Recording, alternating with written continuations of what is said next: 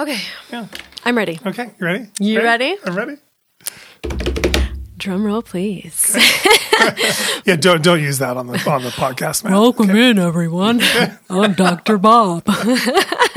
Okay. I got to put that on the thing. No, but seriously, I was just listening to pneumococcal episode, and I cannot believe you kept a part in there where you were like clearing your throat, and then you're like, oh, that's okay, we'll edit this out, and then but it's still in there. I'm thinking, like, why would you leave that in there? You're like, well, it's real. I mean, it's real life. Really unnecessary. I mean, no. No, I think who wants to hear no. The that? listeners want to know, like, what is it like to sit in the room with Dr. Bob and listen to him? Are you that famous? Podcast? Really? Yes. Are you that famous? People want to know. Come on, everyone. Yeah, show me like your blue hearts or pink stars on the screen if, blue hearts. if you want to know. Oh wait, we're not thumbs up. We're not Facebooking Red live heart. this time, so there's no instant feedback. You're Anyway, like in one of those like tabloid magazines, like Dr. Bob is just like us. He clears his throat when he eats snacks. He takes out the trash. Have you seen those magazines? Like, No, I haven't. They'll have like celebrities like taking out their trash. They'll be like, stars are just like us. Wow, okay. It's so silly how celebrity culture has gotten. Someday I might be a star. We'll see. Oh, lordy, lordy. Okay, well, I'm going to start the podcast for real now, go. right? Okay. Ready? Go.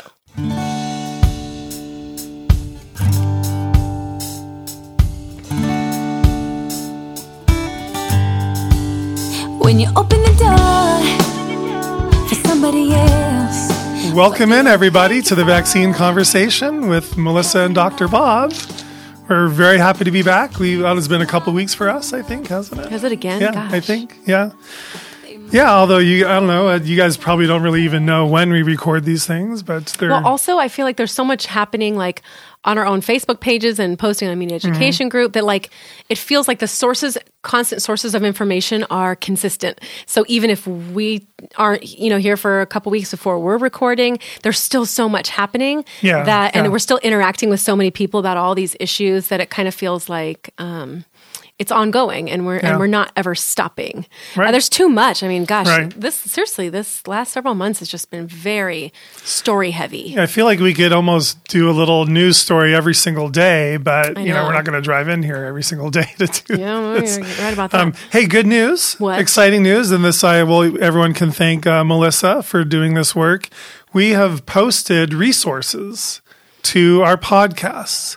You guys asked us to, is there a way we can, have links to every single study we talk about and in every single episode? And I kind of thought it was too much work, but Melissa went and did the first 10 episodes. First 10 episodes, I'll do a little bit at a time because it's hard to go back through the notes. If anyone's seen my huge white binder full of information, it's like I print out studies. I don't keep them accessible as links because I like to read them hard copies, and that's where I go through. I make notes. And so after that, once we're done, I put it in the binder and it's released, right? But then I get all these messages like, oh, do you happen to have your source list? Yeah, where's that for this? study? What was that study? Yeah. And even though we mention them and we give the full title, and we tell you to pause the podcast and go find the study. By we, you mean you. Yeah. Does anyone do that, I wonder? Send me a comment. Let me know. Hopefully not when they're driving or something listening to this. That's not smart. Right. But yeah, so there's a page on immunityeducationgroup.org website where you click on podcast. Correct. Listen to our podcast. And if you scroll down on that page, you will see the links for the first 10 episodes. And we'll continue to update that and add as we go. And you can also find it on our Facebook page, Immunity Education Group. The blog, the podcast blog is, the podcast post is pinned to the top of our Facebook page. Okay, so in other words, the Immunity Education Group Facebook page pinned post. Yes, there you go. That's all you had to say. So if you go there, then we have put all the links in that comment to this. And the third place you can find it is Matt is now putting each of these links. One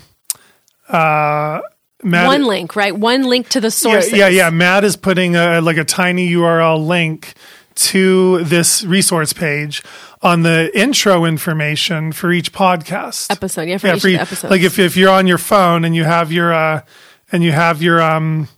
I don't know, like you're listening to your podcast and you scroll down, you see our intro. It says what the podcast is about. Then you see the bottom of that. You will see a tiny URL link, and that will take you straight to our resource page. So you can actually do this now on your. So essentially, we're doing a lot more extra work for you to make it easier to access. And the reason I think that's important is because I 100% stand by every single thing that we've said on this podcast as being completely true, verifiable, sourced, cited, always coming from something official outside of if we say it's our opinion on something. But outside of that, like everything has a place that's been from, is a documented source. And that's important because when we do get the 1-star reviews from certain people that might say misinformation, that's implying that what we're saying here is not true or factual or accurate. And the reality is everything that we're saying is true. Now, it might not match up to the narrative that we've been told. And if that's what, defines it as misinformation, then that's just erroneous in itself. Right. But we're not giving misinformation. Nothing that nothing that we're saying is a manipulation of the truth, or we're not handwriting in and filling in blanks for things that aren't there. We're literally reporting essentially the information that we've come across. Yeah, and I would say everything that's labeled as misinformation is actually, to me, is true information. It's just the establishment disagrees with someone's conclusions or someone's maybe advice that they're giving based on the data. That's what the mainstream people are disagreeing with. And that's really what to them is misinformation. But you're right, all the data we use is the same data they use. And we just maybe come to different conclusions or are willing to give you more information. They should call it more information. Instead of I don't think that they're disagreeing with what we're saying. I actually think they just don't want everyone else to know what we're saying. There's something very different there. Yeah. Like they have to agree with it because it's a fact. They're disagreeing because they're saying, even though you're right about all those risks, everyone still needs to vaccinate. And because you guys, some of you are not agreeing to vaccinate, we have the right to mandate them. That to me, that's, so I think they kind of are disagreeing with us in that respect. But I think they're disagreeing with our desire for transparency. Yeah, they're disagreeing with the fact that we want the whole story told to everyone. Yeah, because if everyone hears the whole story, they're less compliant. They can't disagree with the fact that pertussis is also spread by vaccinated people. They can't disagree with that. Right. That's a fact. They have to agree with it because it's a fact. They disagree with the fact that we are sharing that information because it could potentially lead to somebody in their mind, not complying. So they're disagreeing with us not complying and perhaps, awakening other people to the fact that there is some shady stuff going on. And so I don't feel like, so they're not disagreeing with the information, essentially. I think they're just disagreeing with the fact that this could lead somebody on a path of non-compliance. Right. And that doesn't go along with what their goal is. Exactly. But the facts still remain to be facts. Yep. #facts. Yeah. All right. But you wanted to talk about pertussis. Oh yeah. Well, so I guess I just want to give a really brief update about pertussis because there are 3 news items going around regarding pertussis right now, and I think the first news item was a study put out by Dr. Cherry from UCLA, and this was put out about a month ago. And the study, we'll give you the link now, so we don't have to read the study title, but I will anyway. It's the 112-year odyssey of pertussis and pertussis vaccines, mistakes made and implications for the future. And Dr. Cherry is I think if anyone had to pick the most respected pediatric infectious disease expert in the nation, I think all doctors would agree it's Dr. Cherry. He is by far the most experienced, very well respected, very well published. And you said he's from UCLA. Oh, yeah. How funny is that? Someone here also went to UCLA. I know, that's amazing. So I'm not going to read you the whole abstract, but basically he says the original vaccine we used to use, the whole cell, really helped us reduce pertussis. And when we took almost all the pertussis ingredients out of that vaccine and made it the acellular vaccine, it's not working nearly as well. But what he's saying is it actually will make you more susceptible to catching pertussis or whooping cough for the entire rest of your life. And that's how he concludes the abstract. He says, all children who were given the DTaP vaccines will be more susceptible to pertussis throughout their lifetimes. And there's no easy way to decrease this increased lifetime susceptibility. He says this happens because of something called linked epitope suppression. Linked epitope suppression. I had to call Hector and ask him what that even means. And I had to ask a few other people what that means. And essentially, and I will admit I still don't understand it, but I'm going to try to explain it in 2 sentences.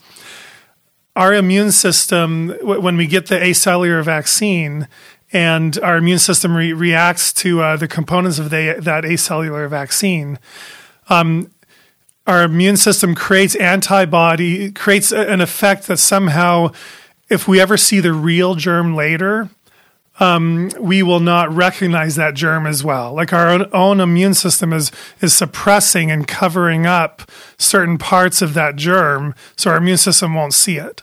And so it'll infect us even more. So we won't launch a natural immune response. That humoral immunity, that idea of memory, antibody memory immunity is not working right. Yeah, well. I forget exactly how it's not working well. Because if you're not recognizing it again when it comes into contact, then the humoral immunity, which is what vaccines are supposed to be inducing, right. To so that when the germ comes again, your body goes, "Oh, we've seen this before, and let's mount our attack before it happens." But that's not happening. Exactly. It's not allowing that. Yeah, and it's pretty complicated. But the end result is, yeah, for a brief period of time, this vaccine might give you some immune response if you catch the germs. But as the vaccine wears off and you lose those vaccine antibodies, then the whole rest of your immune system that's supposed to hopefully react to disease later will be impaired. And 10 years later, 20 years later. And he says there's no way to fix that. Right. We've permanently made everybody more susceptible to this with 6 doses disease. by the time you're 12. Exactly. But is this not true of the whole cell?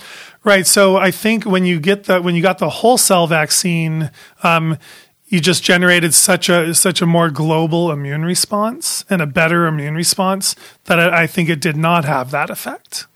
And so what I worry about is they might be using this. Well, I'll continue on to I guess the next story, the next part of this story or news on whooping cough is whooping cough is mutating.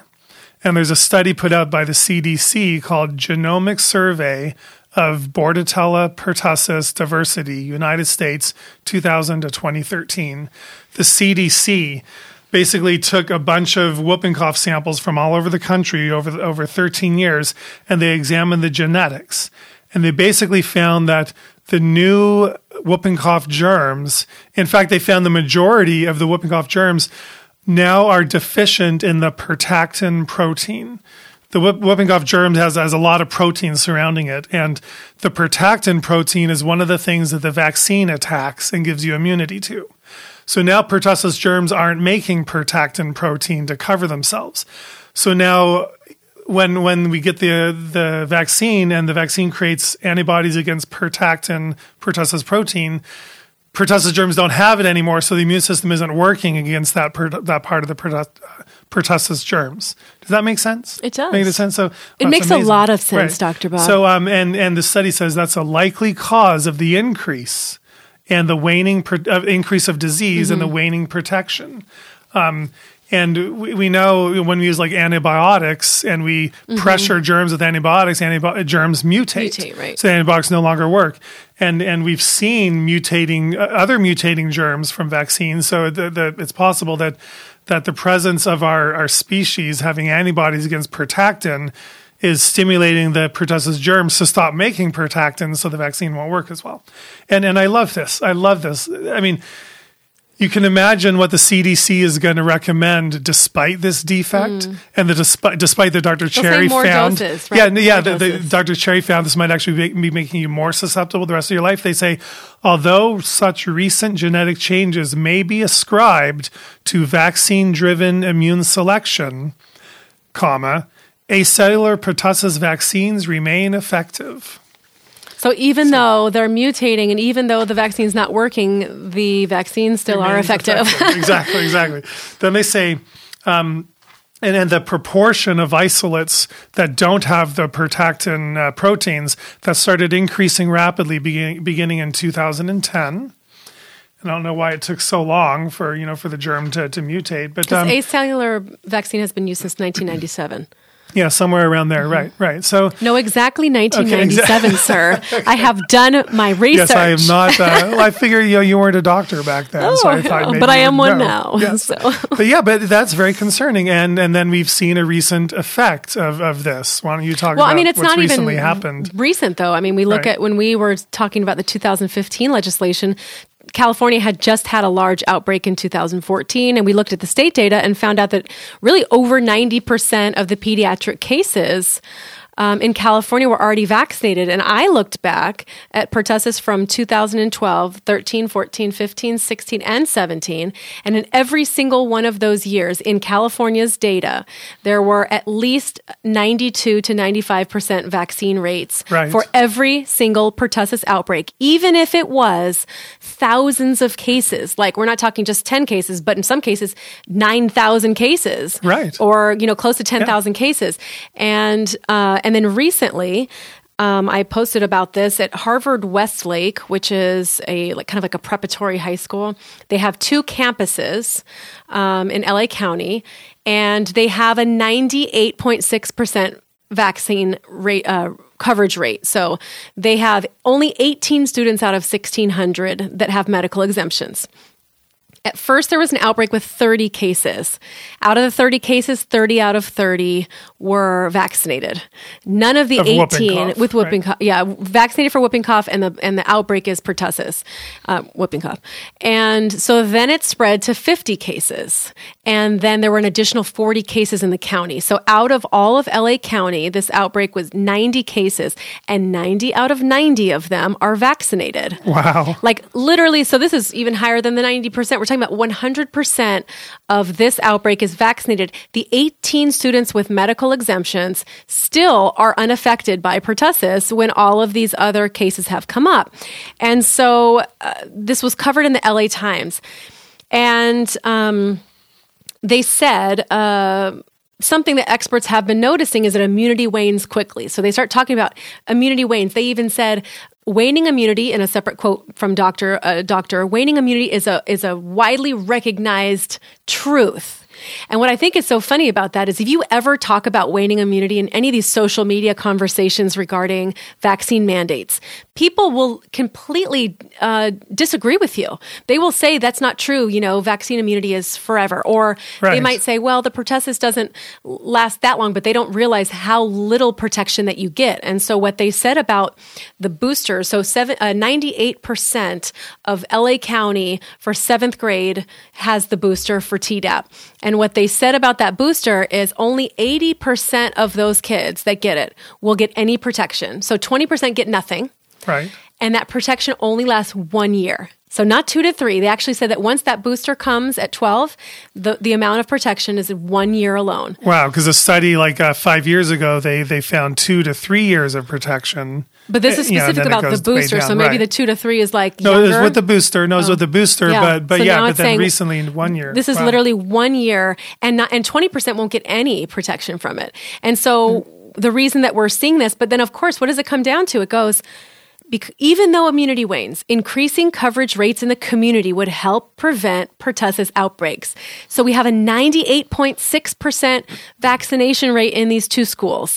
We have over 98% in LA County for pertussis, 96% for kindergartners in LA County. It's already past the quote-unquote herd immunity model. And can I just say, the herd immunity, the 95%, is really only supposed to be about measles. Right. It's never been attributed. And now I've seen it 3 times this week. One about chickenpox, now one about pertussis, where they say it needs to be at that 95%. You're like, oh, wait a second. You're just taking this 95% for measles and you're just attributing it to every single disease that that we have vaccines for, which is dubious. That's a very dubious practice because it's not factual. Now, everybody is meant to believe that we need 95% coverage for all vaccines that are required in order for us to maintain, quote unquote, herd immunity. But how much higher could they get? I mean, 98.6, like how much higher could they actually get? And but it's funny. I never see, almost never see a medical professional or the CDC use pertussis as a vaccine that we need herd immunity for, because all medical professionals know that vaccine doesn't give you herd immunity because it does not stop you from catching the disease and transmitting it to others in the first place. So I think it's mainly lay people that might try to claim. In articles. Well, and by the way, the study about the year that you were, for immunity waning in a year is a Kaiser study. Okay. So I have a link to that that we can include. But again, it just comes back to the fact that we still need, so it's a well-recognized phenomenon, waning immunity. However, they come back to we still need to focus on making sure people don't have exemptions. Right. And you're thinking it's such a small rate of people that have exemptions. Like in LA County, it's like, less than 1% of people that have, I think it's 0.7% that have medical exemptions. Right. And of course, there are no other exemptions anymore. Right. And so what would they want? Well, and so I think the new study from Dr. Cherry that literally shows this vaccine is going to make you more susceptible, and we have no way to fix that. People can start using that and showing your legislators when they try to pass mandatory vaccination laws. Everywhere where this is happening, Oregon, Washington, and the other states, we'll put a link to the study, print it up and show that study to your legislator that the vaccine they are mandating or thinking about mandating, number one, the disease is mutating. The vaccine is helping to trigger that mutation, according to theories. And now it's going to actually make things worse for you the rest of your life. You want to mandate that as a legislator? And it does say in the same article, under California law, children must receive all of their doses of whooping cough vaccine to be allowed to attend school. Right. And again, this pertussis is the most amount of doses of any vaccine that you will need to attend school. You're going to have 6 doses of this by the time that you're 12. So this is the most frequent vaccine that you would get. And it's so frequent because it doesn't work very well.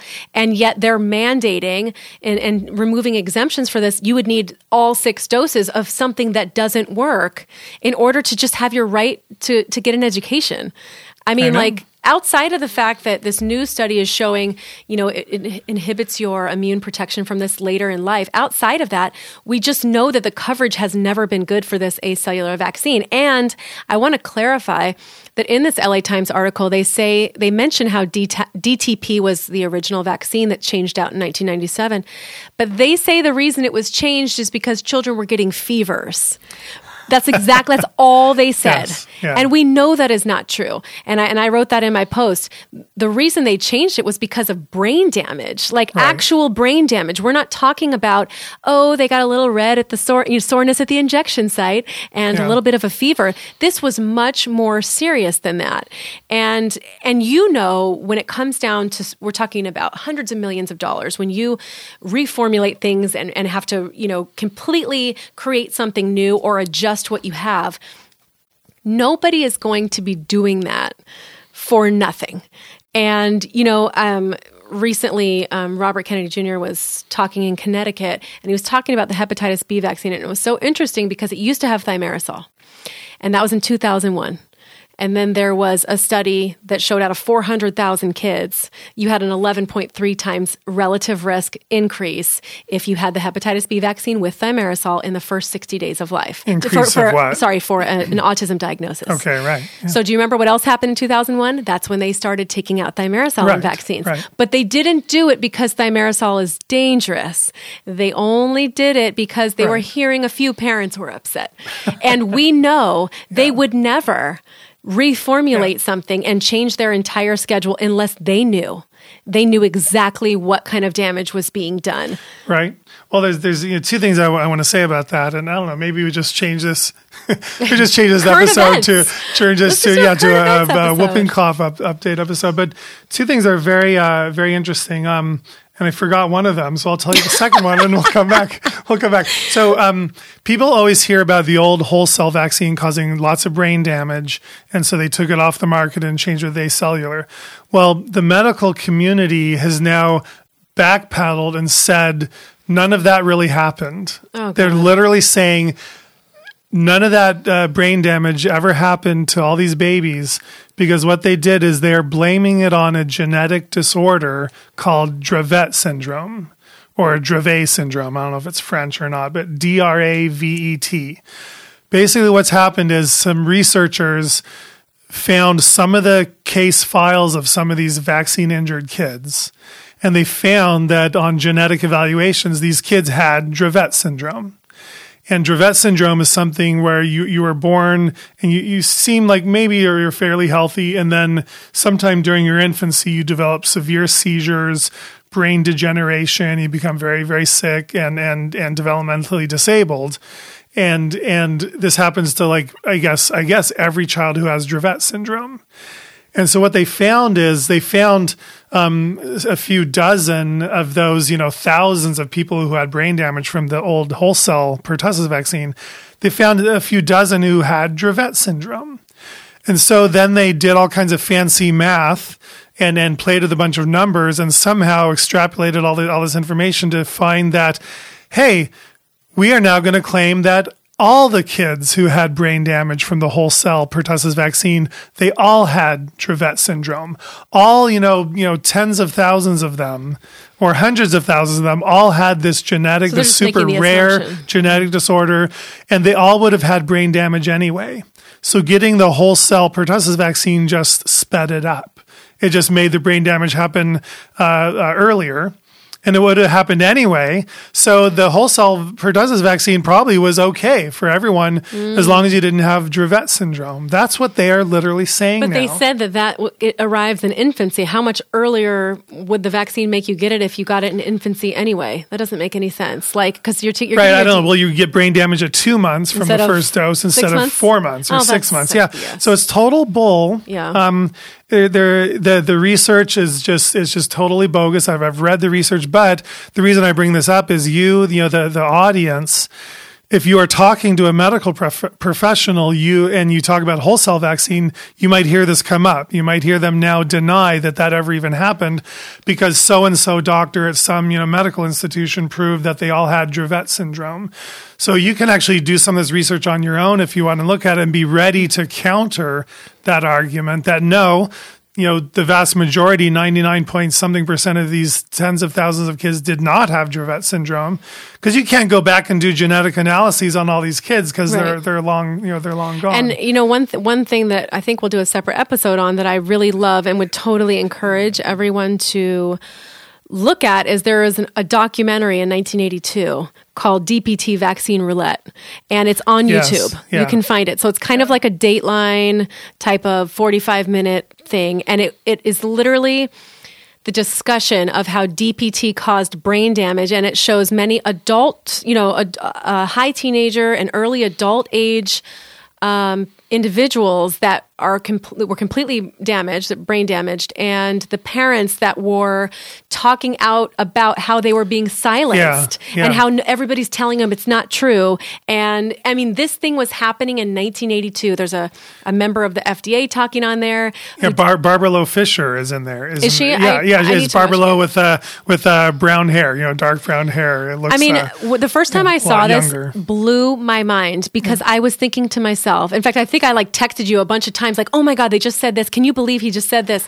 Because this is like a couple years ago, because this story is just as true today for what's happening. Yes. And in 1982, they were aware of these things. And here we are 35 years later. And how many children or adults have been injured consistently because they refuse to tell the truth, because they refuse to acknowledge it's happening. It's better for them to cover up the fact that there is any potential risk, keep the lie going. And I was thinking, gosh, I was 4 years old at the time that documentary came out. And here it was, there were already 18-year-old, 17-year-old kids that had been brain damaged by this particular vaccine, and they were being told they were crazy. The parents were being told this is not true. The FDA representative is literally saying, if we told parents what was the side effects were, you would never get the vaccine. Exactly. And he said those exact words on there. So look it up on YouTube. It's called, you can even type in, I just looked, DPT documentary. And then, in the 90s, Katie Couric covered something that I shared on my Facebook that was also talking about DPT and brain damage and how all of these mothers and parents were coming together to meet because they felt completely ostracized and they were discarded. The doctors told them, there's no connection. Nobody wanted to help them find a solution. And it's the same thing now. Hysterical mothers, just hysterical mothers. And so totally check out this documentary because there are so many examples here that verify DPT was absolutely causing brain damage. Right. And it wasn't just doing that in the United States. This was happening all over the world because in the UK, there was a big group of people that were having issues with the DPT vaccine. I was just what's really sad is you might say, well, that's okay. It's not okay, but you might say that doesn't apply to us now in the United States because we don't use that vaccine anymore. They're using the whole cell pertussis vaccine all over the Pacific Island nations, a lot of the impoverished Pacific Island nations, because they have problems with whooping cough there. They're now using this vaccine all over those islands. And then think of how many kids are being brain damaged. And I guess we can mention that study that someone actually studied one of the, and they're using this in some of the African nations and then some of the Asian countries as well. They actually studied, I forget which country it was, and this was recent research, a doctor went to that country and examined, examined like the whole childhood population and found the kids who got the new whole cell pertussis vaccine were 5 times more likely to die. It was in Africa. Right, during their childhood compared to the kids who did not get the new whole cell pertussis vaccine. The whole cell pertussis vaccine was at a 5-fold increase in mortality rates during childhood. So we know that vaccine is doing something. But you think this is not going to apply to the U.S.?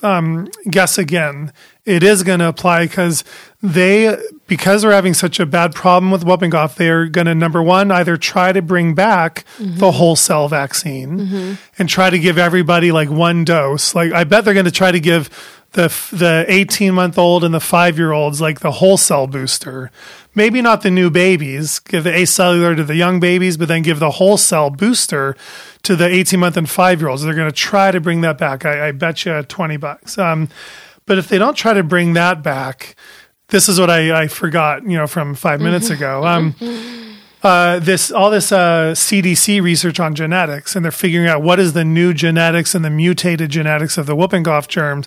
What they're going to use that information for is to make new vaccines. They're not just going to try to tweak the current vaccine. They have to totally remake an entire whooping cough vaccine. And what's scary is they're in a hurry. They're in a hurry to get it done, get it made, tested, fast-tracked, approved.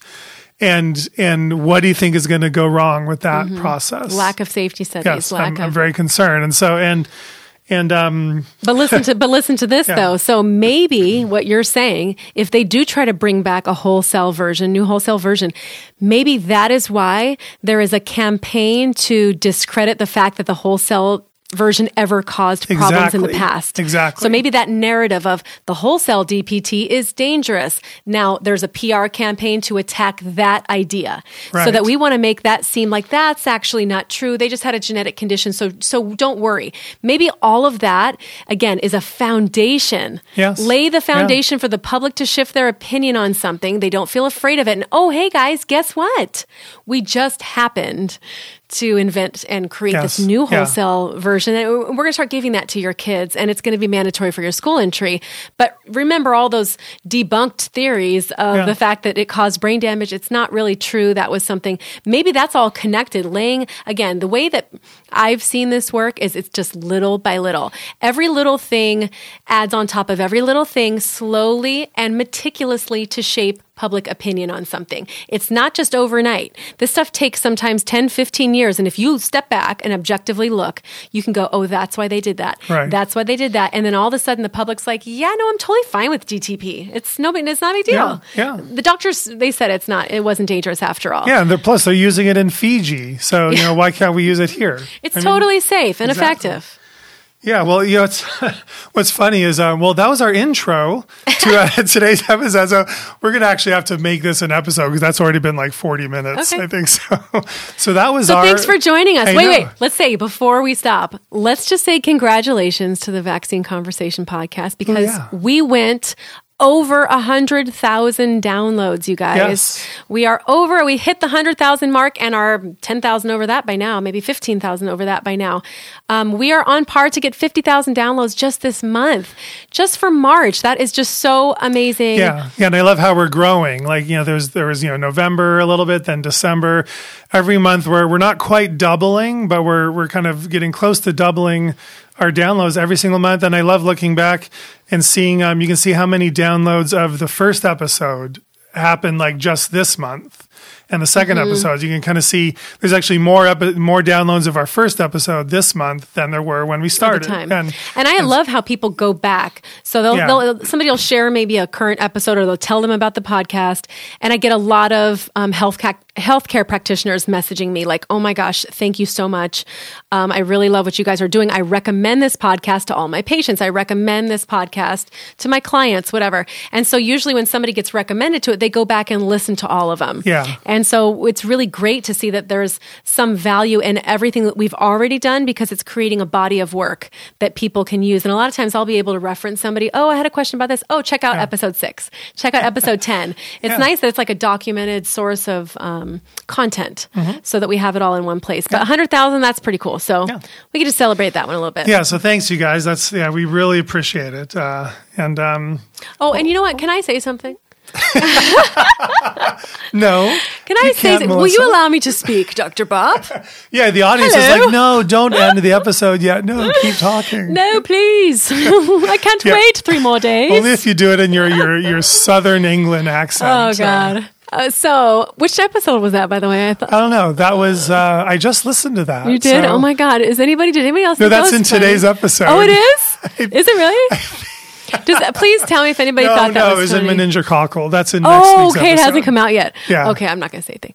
All right, well, by the time this airs, it will already have aired. So let me know if you thought that was funny. But what I was going to say is, again, we are creators of Immunity Education Group, which is a nonprofit. So we do not get paid for this at all.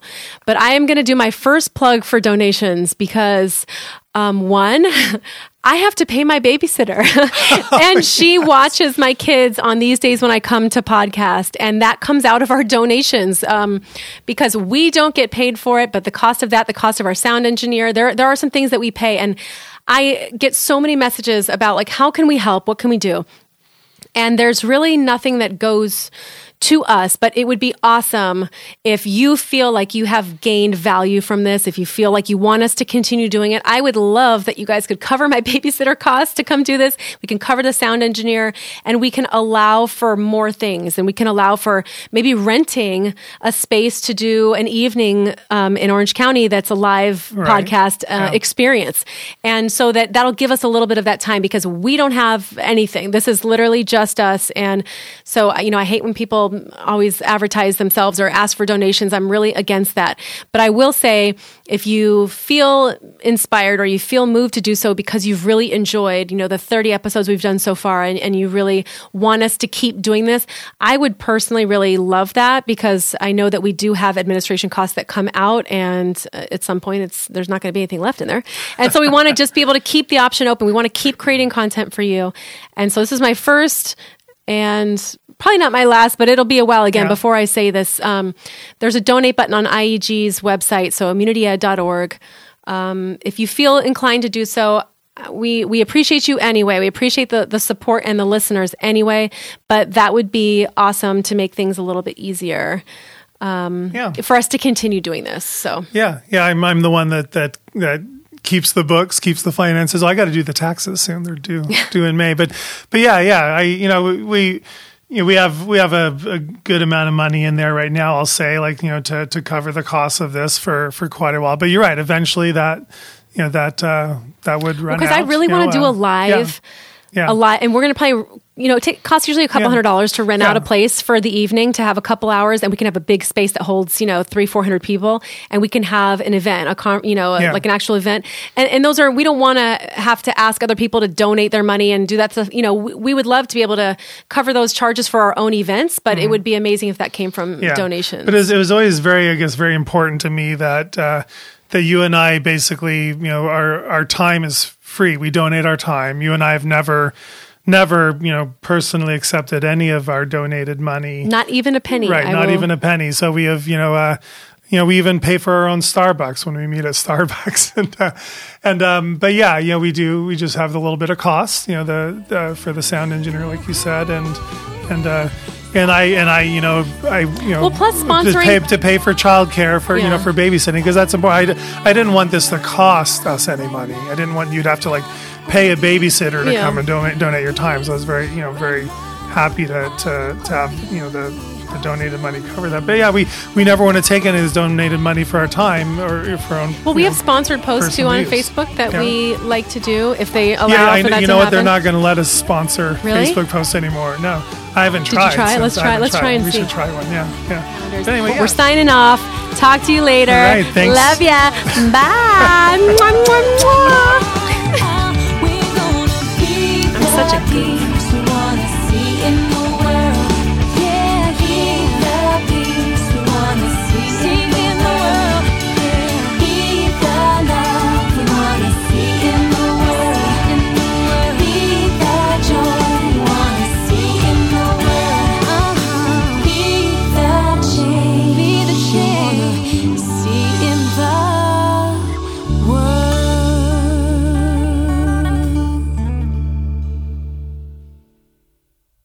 The information in this podcast is for entertainment purposes only. It is not intended as medical advice. Always consult your healthcare professional for information on vaccines and infectious diseases.